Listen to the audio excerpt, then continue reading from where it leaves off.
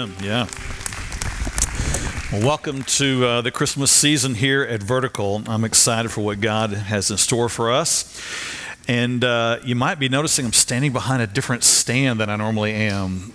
Yeah, so we were getting down Christmas decorations this past week, and this was up in the attic. We have a very large attic. I thought, well, we should try this. And some of the guys that were helping decorate said, you definitely should try this. You should use this. So I checked, and this is the same podium that Wes Edwards used back here in this church in the 90s. Miss Carol Edwards told me that this morning again. So I'm grateful to bring some heritage forward. I know Wes stood behind this very stand and proclaimed the gospel and taught and made disciples right here. And it's part of the history and heritage of this church. So I'm honored to stand on his shoulders today and be part of what God has done here on this property and in this room, in fact. So, amen, Carol? Amen. Amen. So we've seen God do some amazing things over the past several weeks. And it's been so exciting to be a part of and see God work in some very fresh ways, and to see believers discipled and mature and walk in some new areas of freedom, and to see the enemy pushed back. Amen. I'm loving that. I'm loving him being pushed back. I'm loving the curtains being torn open to reveal what he's all about, but the veil in heaven being open to show us what Jesus is all about. Amen? And I think because we are seeing believers in this day beginning to stand in faith, not fear, but beginning to stand in the blessings that are ours in Jesus Christ, in reminding ourselves he is for me, he is with me, he is not against me, he has blessed me. I don't have to pray to ask him to be with me. He is with me, he is in me, I am in him. Amen? Those are two very different things. I don't have to ask him to keep me, because in Jesus Christ, I was predestined to be here before eternity. I was here, planned by him. He has worked in me. He has a purpose for me. Amen? I don't have to pray and ask him to keep me. He has promised he will keep me to the end. I actually don't have to pray and ask him to bless me, because he has already told me that I have been given every spiritual blessing in the heavenlies in Jesus Christ already. Amen? I might pray to ask my eyes or ask God to open my eyes to those blessings, but those blessings are already ours in him. And when you start standing in some of those things, when you start standing in those truths, you start becoming more confident, you start becoming more bold, and you start walking in victory. You stop living in fear, anxiety, and defeat. And I think that's what we're seeing here. This last series was called The Blessing. We looked at the blessing from Numbers chapter 6, and we've learned that Jesus fulfilled all of that, and they're all true for us today. And we've been standing in that. And so the enemy is being pushed back, and I'm grateful for that. Amen? He doesn't want you to walk in confidence in your faith. He doesn't want you to walk in power. He doesn't want you to see his deceptions and his lies. He doesn't like that kind of thing. He likes instead for you to agree with some names he has for you. He wants you to agree whenever he whispers to you, you're powerless. He wants you to agree when he whispers to you that you are defective, that you are incapable, that you are unnecessary, that you are worthless, that you are broken beyond repair. He wants you to agree to those names. He wants you to answer to those names. And when you do, you become the very name you answer to. But there is a king in heaven who also has some names for us. And he is the one that we answer to. So when he says to me, I have been made accepted in the beloved, I answer to that. Amen? When he tells me I have been made righteous, I answer to that by faith. Hello? When he tells me I am forgiven, I answer to that, because that's who I've been called in Christ. Amen? When you begin to stand in who you are in Christ, you begin to be the names you answer to, and you begin to see power working in your life. You begin to stand in the blessings of what God has for us. Sadly, the enemy is swiftly at work today. And he is sidelining, distracting, and pulling believers back into isolation and fear. It's happening today. Believers, because of the events happening in our world around us, they're becoming more isolated, quiet, and blending in to what's happening around them instead of standing boldly for who they are in Christ. Many have been sidelined, they've lost their confidence, and they've lost their hope. And the Bible said there would be a day like that, sadly. 1 Timothy 4 in the New Testament. Now the Spirit expressly says that in the latter times some will depart from the faith, giving heed to deceiving spirits and doctrines of demons. We are here to pull back the curtain on those deceptions and those lies. We are here to set captives free. We are here to boldly proclaim the gospel that there is hope in Jesus Christ. Amen? I know that's why you've come this morning. I know that's why you're here, because you believe those things. So today, we do that. We're going to stand in who we are in Jesus Christ, pull back the curtain, because the enemy is after you. He's prowling around, and he's looking for those who will be sidelined and distracted. And there's a time in life when he seems to be much more aggressive about that. And it's in the times that you and I are all of a sudden in our dark moment. In that moment where the pain has come to you, the unexpected phone call has come to you, the circumstances seem out of control to you, that loved one that you've prayed for seems to be taking a turn for the worse rather than a turn toward Christ. In that moment right there is when the enemy loves to try to whisper his best to you. That's when he starts calling out. That's when he starts pulling you. That's when he starts bringing you back into your addiction, back into your isolation, back into all the names that you used to answer to. So today, we pull back the curtain. Today, we proclaim the gospel. And today, our message is called Hope is Born in the Dark. Amen? In those dark moments, the enemy wants you to turn away, but in the dark moments is when God is also speaking. He's shouting truth to us for us to understand what he has for us. Now, as we go into this new series, we need to define some terms. And we're going to start with this word hope, because you and I use it today in a way that is entirely unbiblical. And I know it's just part of our normal conversation to be in a conversation with someone and say, man, I hope it rains today. I hope it gets a little colder. I hope I get this present for my birthday. I hope I get this present for Christmas. I hope I get this raise. I hope things turn out better. That's how you and I use hope. We use it to mean I wish it would be like this, or it would be nice if this happened. I don't think it could happen, but it would be nice if it did. That's how you and I use hope. We'd like for something to happen that really probably has a chance that it won't happen, but we hope that it would. Look here. As much as you and I use that on a daily basis, let me tell you, that is not at all what the Bible means when it uses the word hope. So we're going to have to do some unlearning here. You're going to have to do some deconstructing in your head for what this word hope means. And it'll be a challenge for you, but we're up to the challenge. Amen?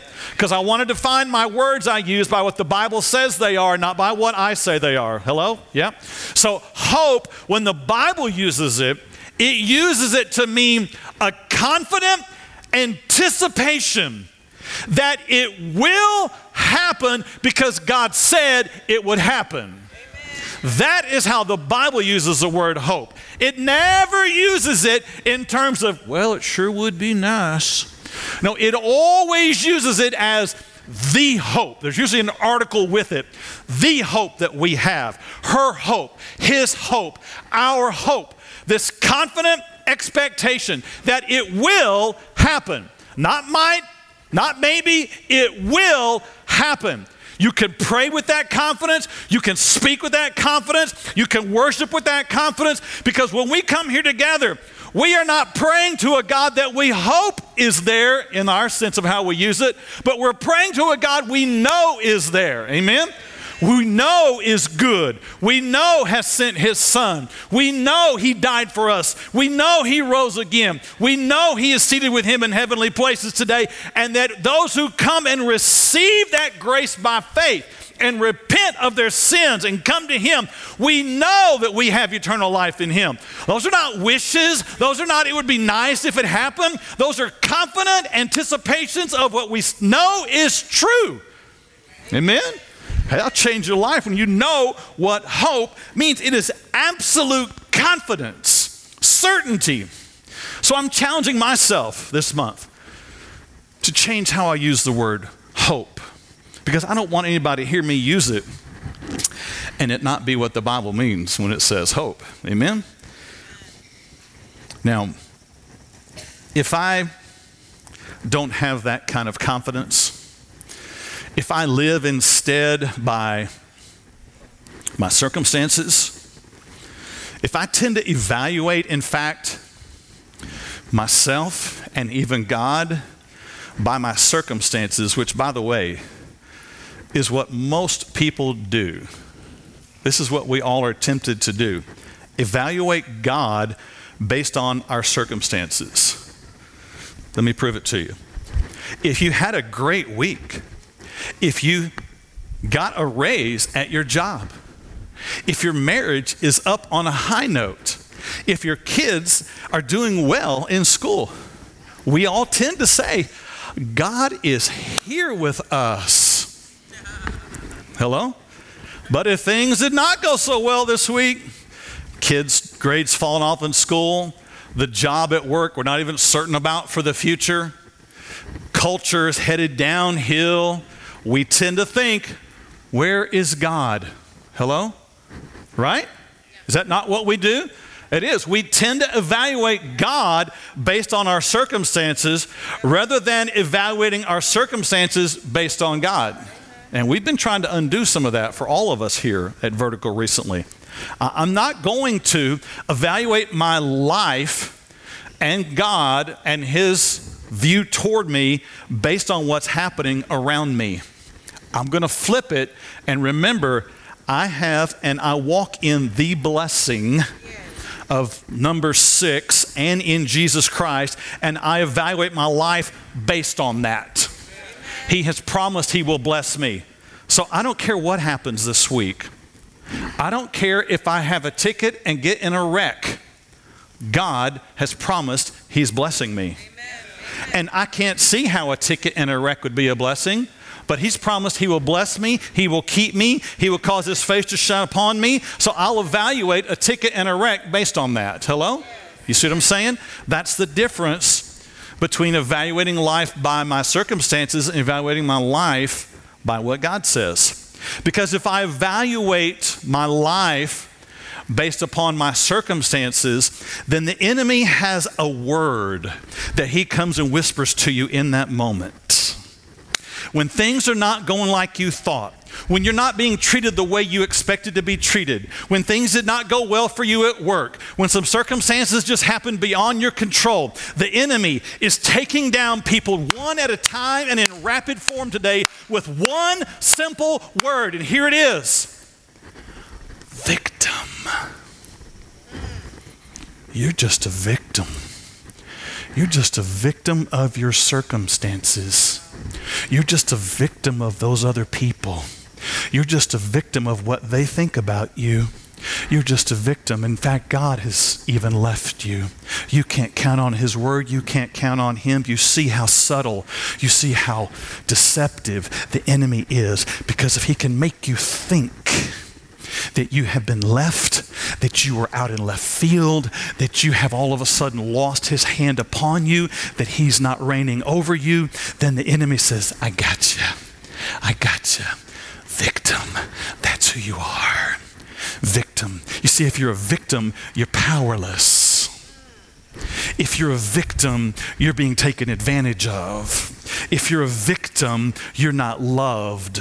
If you're a victim, things in the future are not going to go well for you. If you're a victim, you only have problems coming. If you're a victim, there's an abuser. If you're a victim, God's not reigning over you. If you're a victim, your life's in chaos. You see how subtle the enemy is. The victim mentality says there is no hope. There's no purpose. There's no plan. There's no escape. You are a victim. It's a dangerous and subtle word today that every believer must stand up and say, no, I am not a victim. I am a conqueror in Jesus Christ, because every event, every moment is ordained by my God. If I get a ticket and I get in a wreck, it's because God has chosen for me to get a ticket and get in a wreck, and I'll bless his name because he's chosen to bless me, keep me, and cause his face to shine upon me. Hello? Come on now. That's the difference. That'll take you from being a victim to being a conqueror.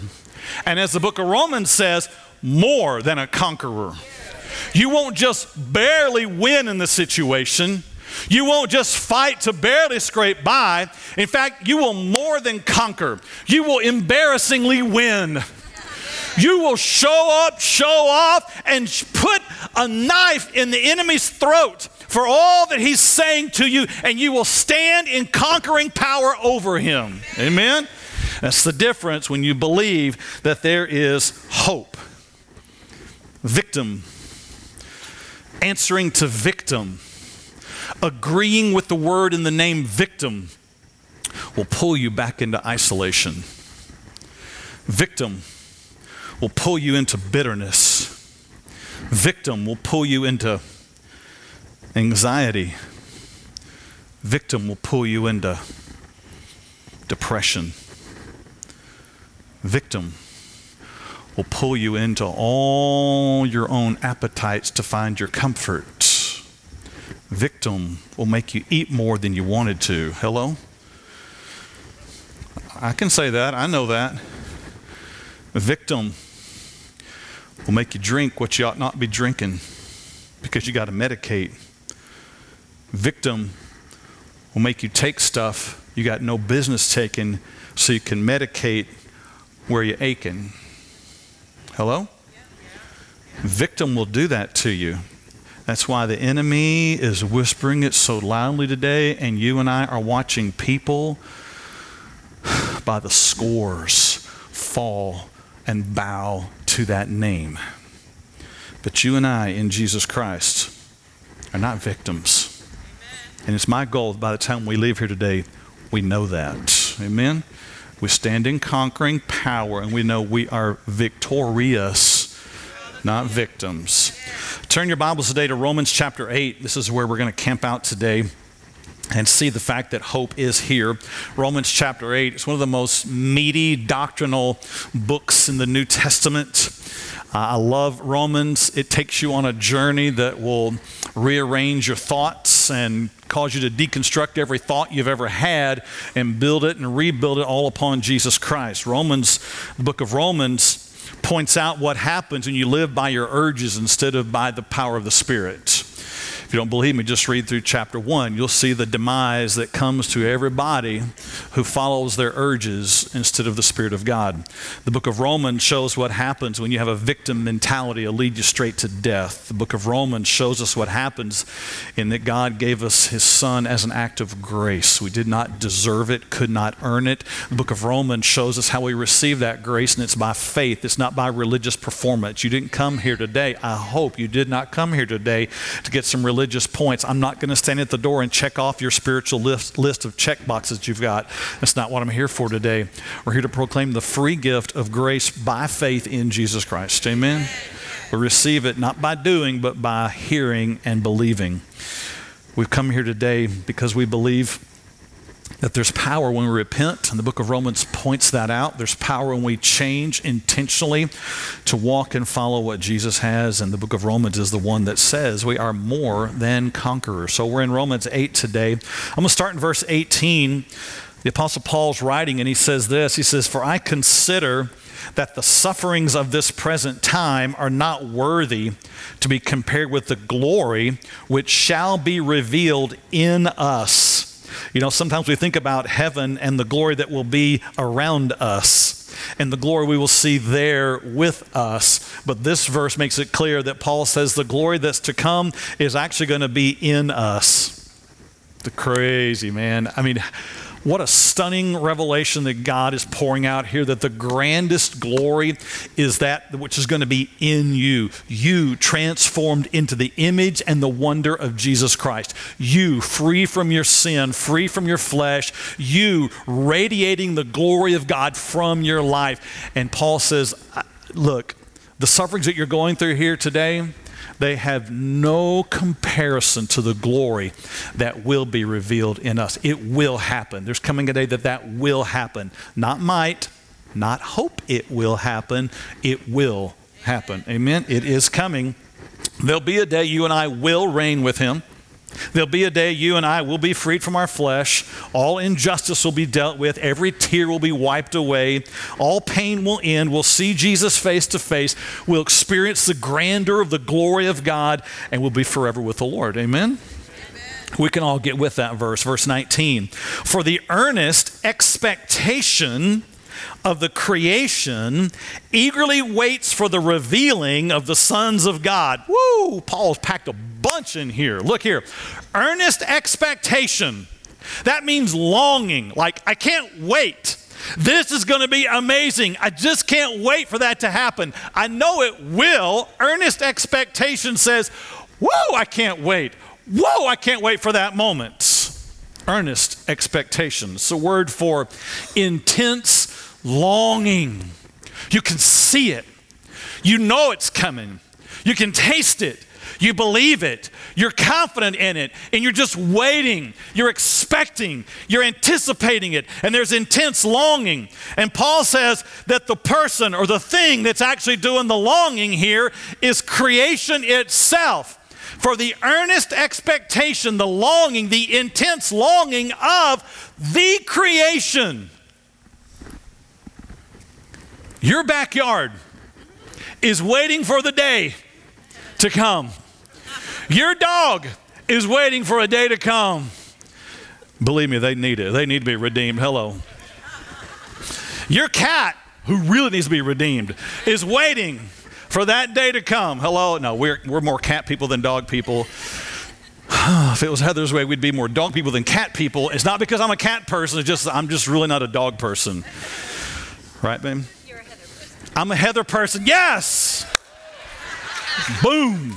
She said it, not me. But it's true. It's true. Yeah, I love Heather, so therefore I love cats. Right?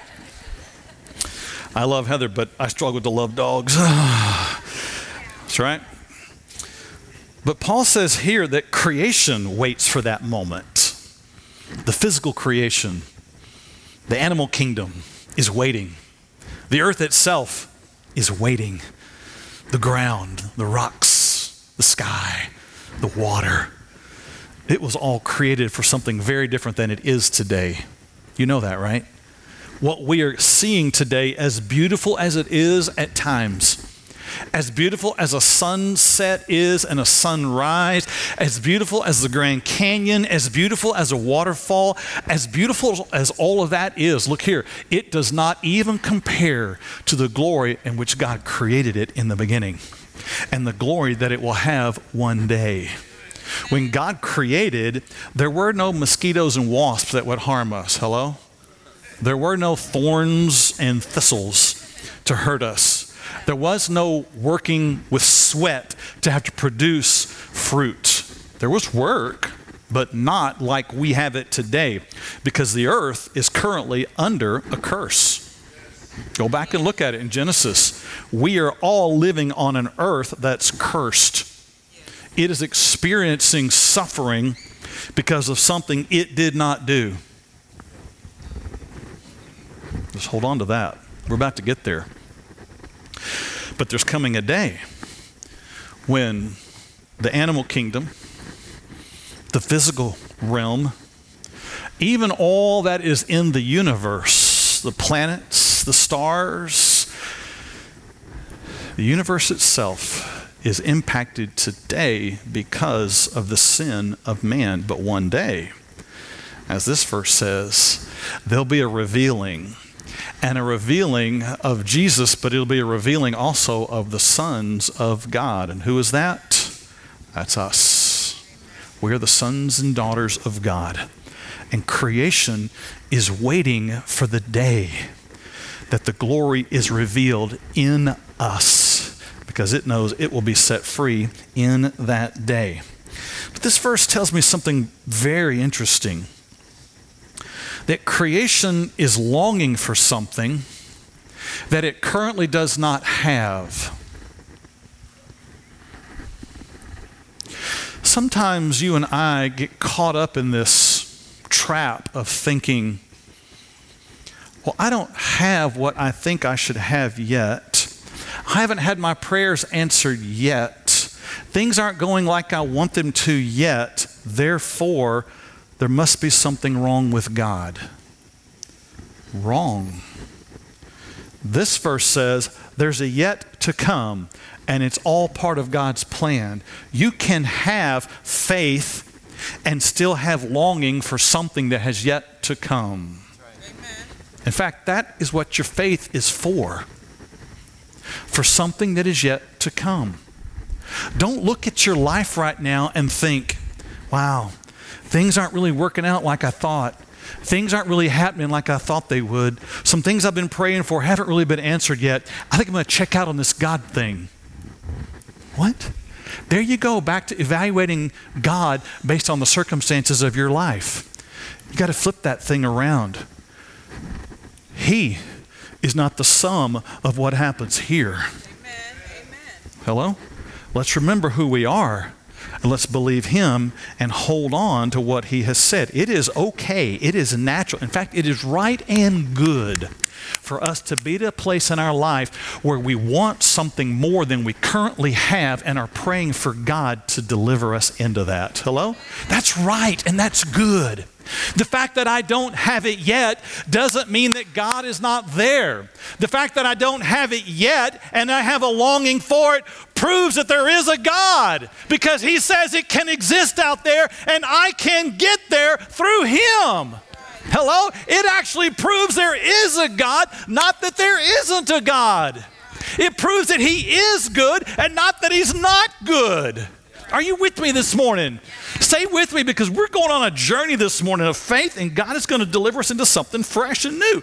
The next verse, verse 20. For the creation was subjected to futility, emptiness, vanity, corruption, and not willingly. The trees didn't ask for all this. The ground didn't ask for all this. The animal kingdom didn't ask for all of this. The stars and planets didn't ask for all of this. God delivered them all into what is happening now by His choice. That's what it says. Creation was subjected, put into emptiness, corruption, not willingly. Hello? But because of Him who subjected it in hope. God had a purpose. God had a plan. God had a purpose by allowing creation to fall under the curse of sin. That's what it says. God had a purpose. It didn't happen that Adam sinned and God go, oh, dude, man, that's not what I thought this was going to be. He didn't get upset that day and say, somebody get me some more Twinkies and some Jack Daniels and some pills to take, because I don't know what to do about this mess that's all happened. Hello? But is that not our go-to sometimes? God subjected it, allowed it to happen in hope. Now, let me just ask you a question here. Who in this verse had hope? Say it again. Yeah, you can say it with confidence. God is the one who had hope. For the creation was subjected to futility. It wasn't its choice, not willingly, but because of him, God, who subjected it in hope. God had hope. Now, do you think it was a kind of hope that says, man, I hope this thing all turns out right? I think I got a plan. I'm not sure. I may have to work on a plan B, C, D. I don't know. I'm going to try this whole deal with my son and just see how it works out. Man, I really hope this works out. I'm kind of nervous about the whole thing, but I'm going to try it. It's going to take a little while, but boy, I'm hoping it all works out. That is not what happened. God had a purpose from the beginning, and he allowed the earth to fall under the corruption of sin because he had hope. He had a confident expectation and an anticipation that what he started, he would complete. And it would mean going through some pain, but there would be an end that would be glorious. Amen. I'm telling you, he had hope. And if he can have hope, and he is in us, then you and I can have that same hope. That same hope. Let's go on in the passage. Verse 24. I'm skipping down a few verses. For we were saved in this hope. Hey, you're talking about my salvation all of a sudden. We were saved in this hope. When you were saved, when you came to Jesus Christ, you came and you confessed your sins. You didn't say, well, I might have screwed up a few times. I don't really know. No, you confessed, I am a sinner. Hello? You confessed God sent his son who was righteous and a spotless lamb. God sent him to the cross for me to take my place. And that when let me back up. And he rose again on the third day. Let's not forget that. And if I receive him, or when I receive him by faith, I am made new. He redeems me, he gives me his righteousness, and he removes the name sinner from my card. Hello? That happens, and it happens surely. We are saved in this. This is how a person is born again. If you came and you said, well, I don't know. Maybe I did sin. I don't know. I might have. And, I'd like to think that God sent his son, Jesus. That'd be some nice thought. I would like it if that, he really did rise from the dead. That'd be cool. I don't know. Maybe he did, maybe he didn't. If I ask him, I don't know. I've kind of always believed in God. Maybe I did, maybe I didn't. I don't know. I might have received him. I might walk with him. I don't know. I might. Look, if that's you, I'm sorry. You are not saved. Amen. You're not rescued. You're not set free. You're still living in yourself. You're still living in wishes. You're not living in reality. You're living in fake news. You're living in some fantasy world. And you're afraid to deal with the reality of your sin and a Savior and salvation. You're saved when you come with confidence. I am a sinner. Jesus died for me. I confess my sins. I repent of my old life. And I receive Jesus into my life to make him Lord of my life. If that's you, you are saved. You are redeemed. You are set free. And we are saved in this hope, not wish, not would like it to be possibly true, not, well, I'm going to wait to get to heaven and see just what happens with this whole deal. That's not saved. That's still wishing on some fairy tale-ish dream. The confidence you and I have in Jesus Christ is that I have received him into my life. I am seated with him now. And the day that I breathe my last here, I'll breathe my first in heaven immediately. without some kind of pop quiz that says, now why should I let you into my heaven? That's not in the Bible anywhere, folks. I don't know where you heard that, where you got that. That's not in the Bible anywhere. You're saved or you're not saved. You're in or you're not in. And when you're in, you're in. You breathe your last here, you breathe your first there. To be absent from the body is to be present with the Lord. We are saved in that hope. Hello? Amen. We're saved in this hope. But he goes on in that verse and he says, but hope that's not seen is not hope. Brilliant, Paul. But it is. Hope that is seen is not hope. Hope that is seen is not hope. If you can see it in front of you, you're no longer hoping for it. There was a day that I was hoping I would get married. When I saw Heather, there was a day I was hoping I would marry her. I don't hope that anymore, because what was a dream and a vision became a reality. Amen? I don't hope for that anymore because I see it. But look, there's some things I'm still hoping for today. And it's okay and right and good to be hoping for some things as a child of God. You should be. You should be hoping for a day that looks a lot different than the day around us today. Hello? The different than the culture, what's going on around us. It's okay to hope for that, to hope for the return of Jesus Christ and know that he is. It's okay to have hope in some different things happening in your family.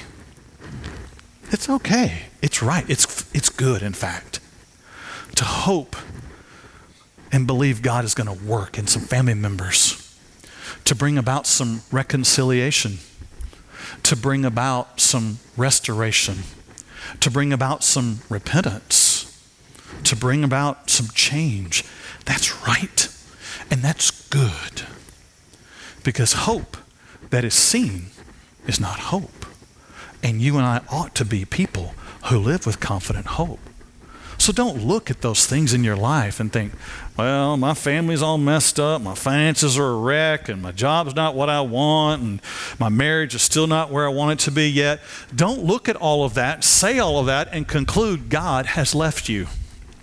Look at all of that and say, God, I'm believing you are at work. I'm believing you are present because you promised it. And my marriage may not be what I want it to be yet, but I know you have your eyes on it. You have a purpose in it. You are speaking and you are working today on behalf of your glory and for your purposes. Hello? Everybody got a little quieter all of a sudden on that one. Your children may not be where they want or where you expect them to be yet because there's things you're still praying for them in. Your parents may not be where you want them to be yet, but there's some things you're still praying for them. Your grandchildren may be at some places that you are praying for different outcome. That's good and that's right, because we're a people of hope. We're a people of vision. We're a people who believe in something bigger than what's happening today. And it's the enemy's lie to make you think that because everything's not like you want it to be now, that God has left you. Wrong. That's a lie from the enemy. Don't let him deceive you. Don't let him distract you. Don't let him pull you away. What I don't see yet doesn't keep me from believing. In fact, it fills me with greater passion to keep believing. Faith is bigger than the circumstances. Faith is bigger than my urges and appetites.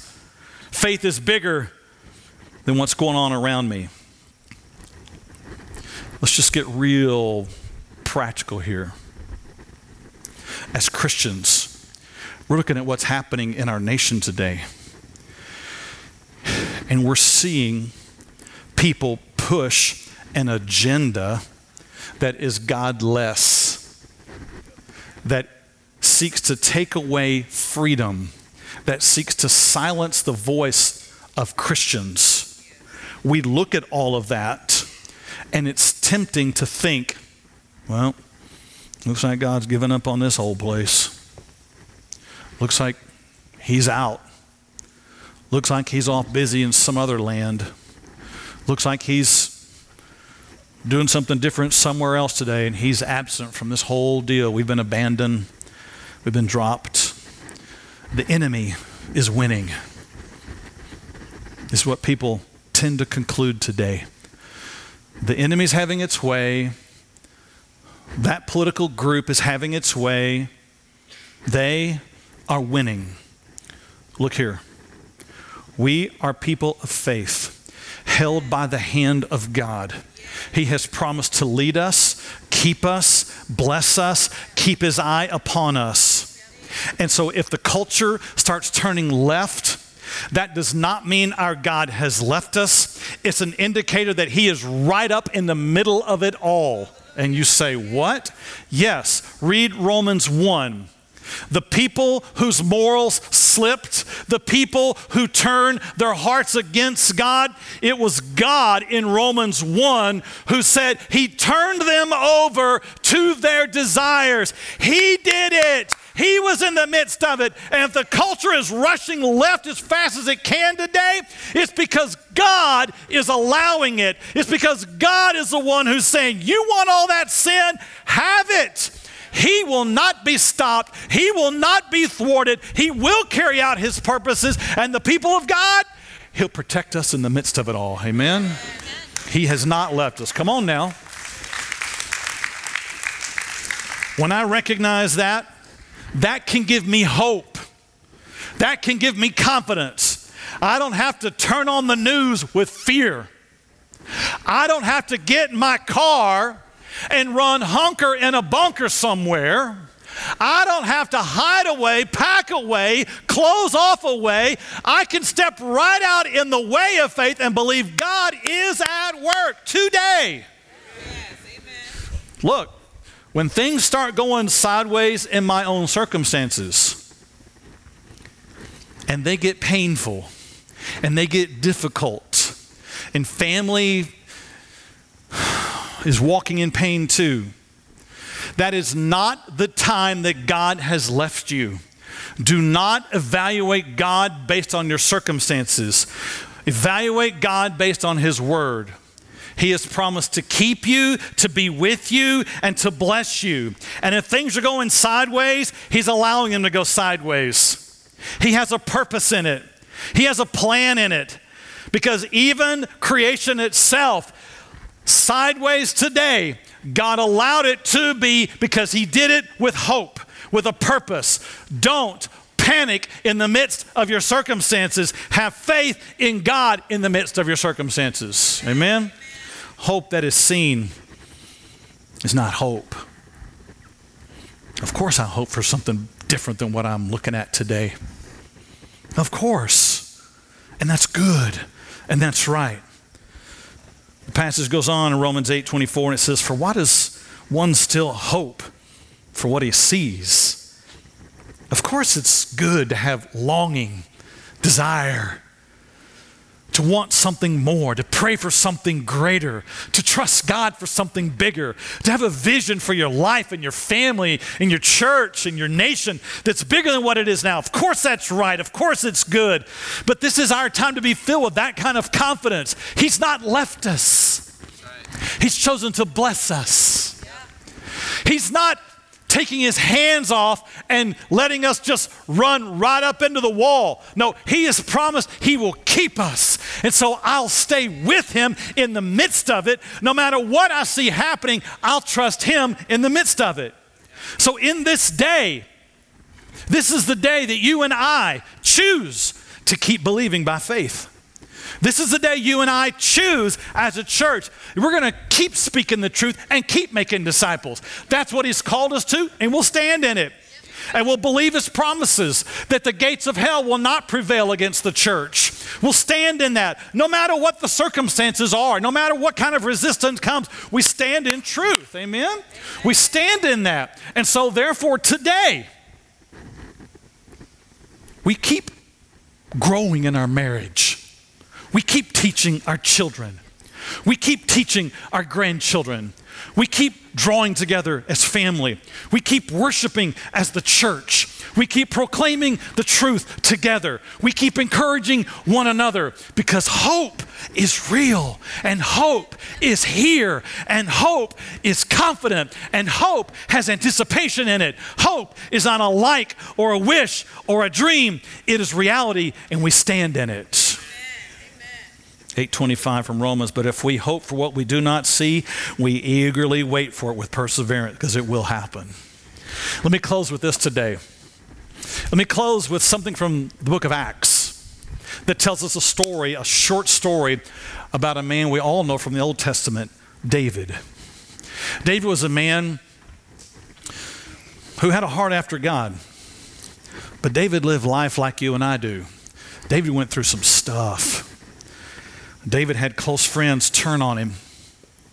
They didn't just walk away and post some nasty things on social media about him. They hunted him. They wanted to kill him. They tried to kill him. David had a son, a grown son, rebel against him and hunt him. David had entire armies pursuing him. David was so hunted that he had to hide in a cave. David also knew the heartache of loss. David lost a baby shortly after it had been born. David knew pain. David could have evaluated God based on his circumstances, but he chose not to. Here's what he says in Acts chapter 2, verse 25. I foresaw the Lord always before my face, for he is at my right hand, that I may not be shaken. Therefore, my heart rejoiced, and my tongue was glad. Moreover, my flesh will also rest in hope. This is not wish. This is not, it'd be nice if it turned out that way. This is confidence. This is certainty. And it was so confident and so certain that David said, it caused my heart to rejoice. Not just when things were good, but while I was being hunted, while I was suffering, while I was in the midst of pain, my heart was rejoicing. My tongue, the words, the things I said, they were full of gladness. And my flesh, that weak part of me, that part that wants to make me give up and give in, it also rested in hope. Man, today, the mind and the emotions are reeling because of things happening.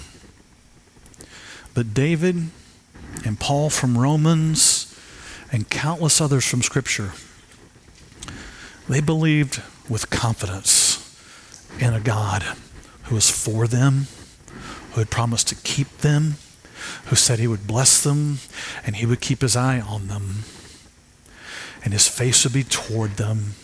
And they believed it when things were good, and they believed it when things were tough, and they believed it all the way through, and it caused their mind to not drift into anxiety. It caused their emotions not to drift off into depression. It caused their heart to not drift off into despair, but to rest, to be settled in hope. To say, God, my confidence is in you. Amen. Not in the latest thing I read from social media or the news. Not in the latest update that came from my friends, but from what your word tells me. And I rest in that. And hope is here today because Jesus is here. The Spirit of God is here. And you can have hope in this day if you will put that hope in Him. Would you bow your heads with me? Today, this is the day to decide, God, I don't want to answer anymore to the enemy's names from me. I'm tired of it. I'm done with it. There's no rest in it. So no longer will I answer to defeated, helpless, hopeless, abandoned, rejected, failed, ugly. I will no longer answer to those names. I will no longer make agreements with the enemy's deceptions and lies. Today, I make my agreements with God, who has said that there is hope in His name. There is hope in His purpose in us. There is hope in His calling. There is hope in Jesus. And I rest in that confident, anticipated hope today and nothing else. So, Father, I thank you for that today. I thank you for freeing us. I thank you for rescuing us. I thank you for calling us in this day to be a people of great hope, great confidence, great boldness, who are unafraid to stand in truth, unafraid to proclaim your gospel, unafraid to raise up our children, unafraid to teach our families, unafraid to stand like men and women of faith in our day, because we believe in the one who has conquered all and who makes us conquerors of all as well. We believe that today. We stand in that today. We pray this today in the one who is our hope, our Lord Jesus Christ. Amen.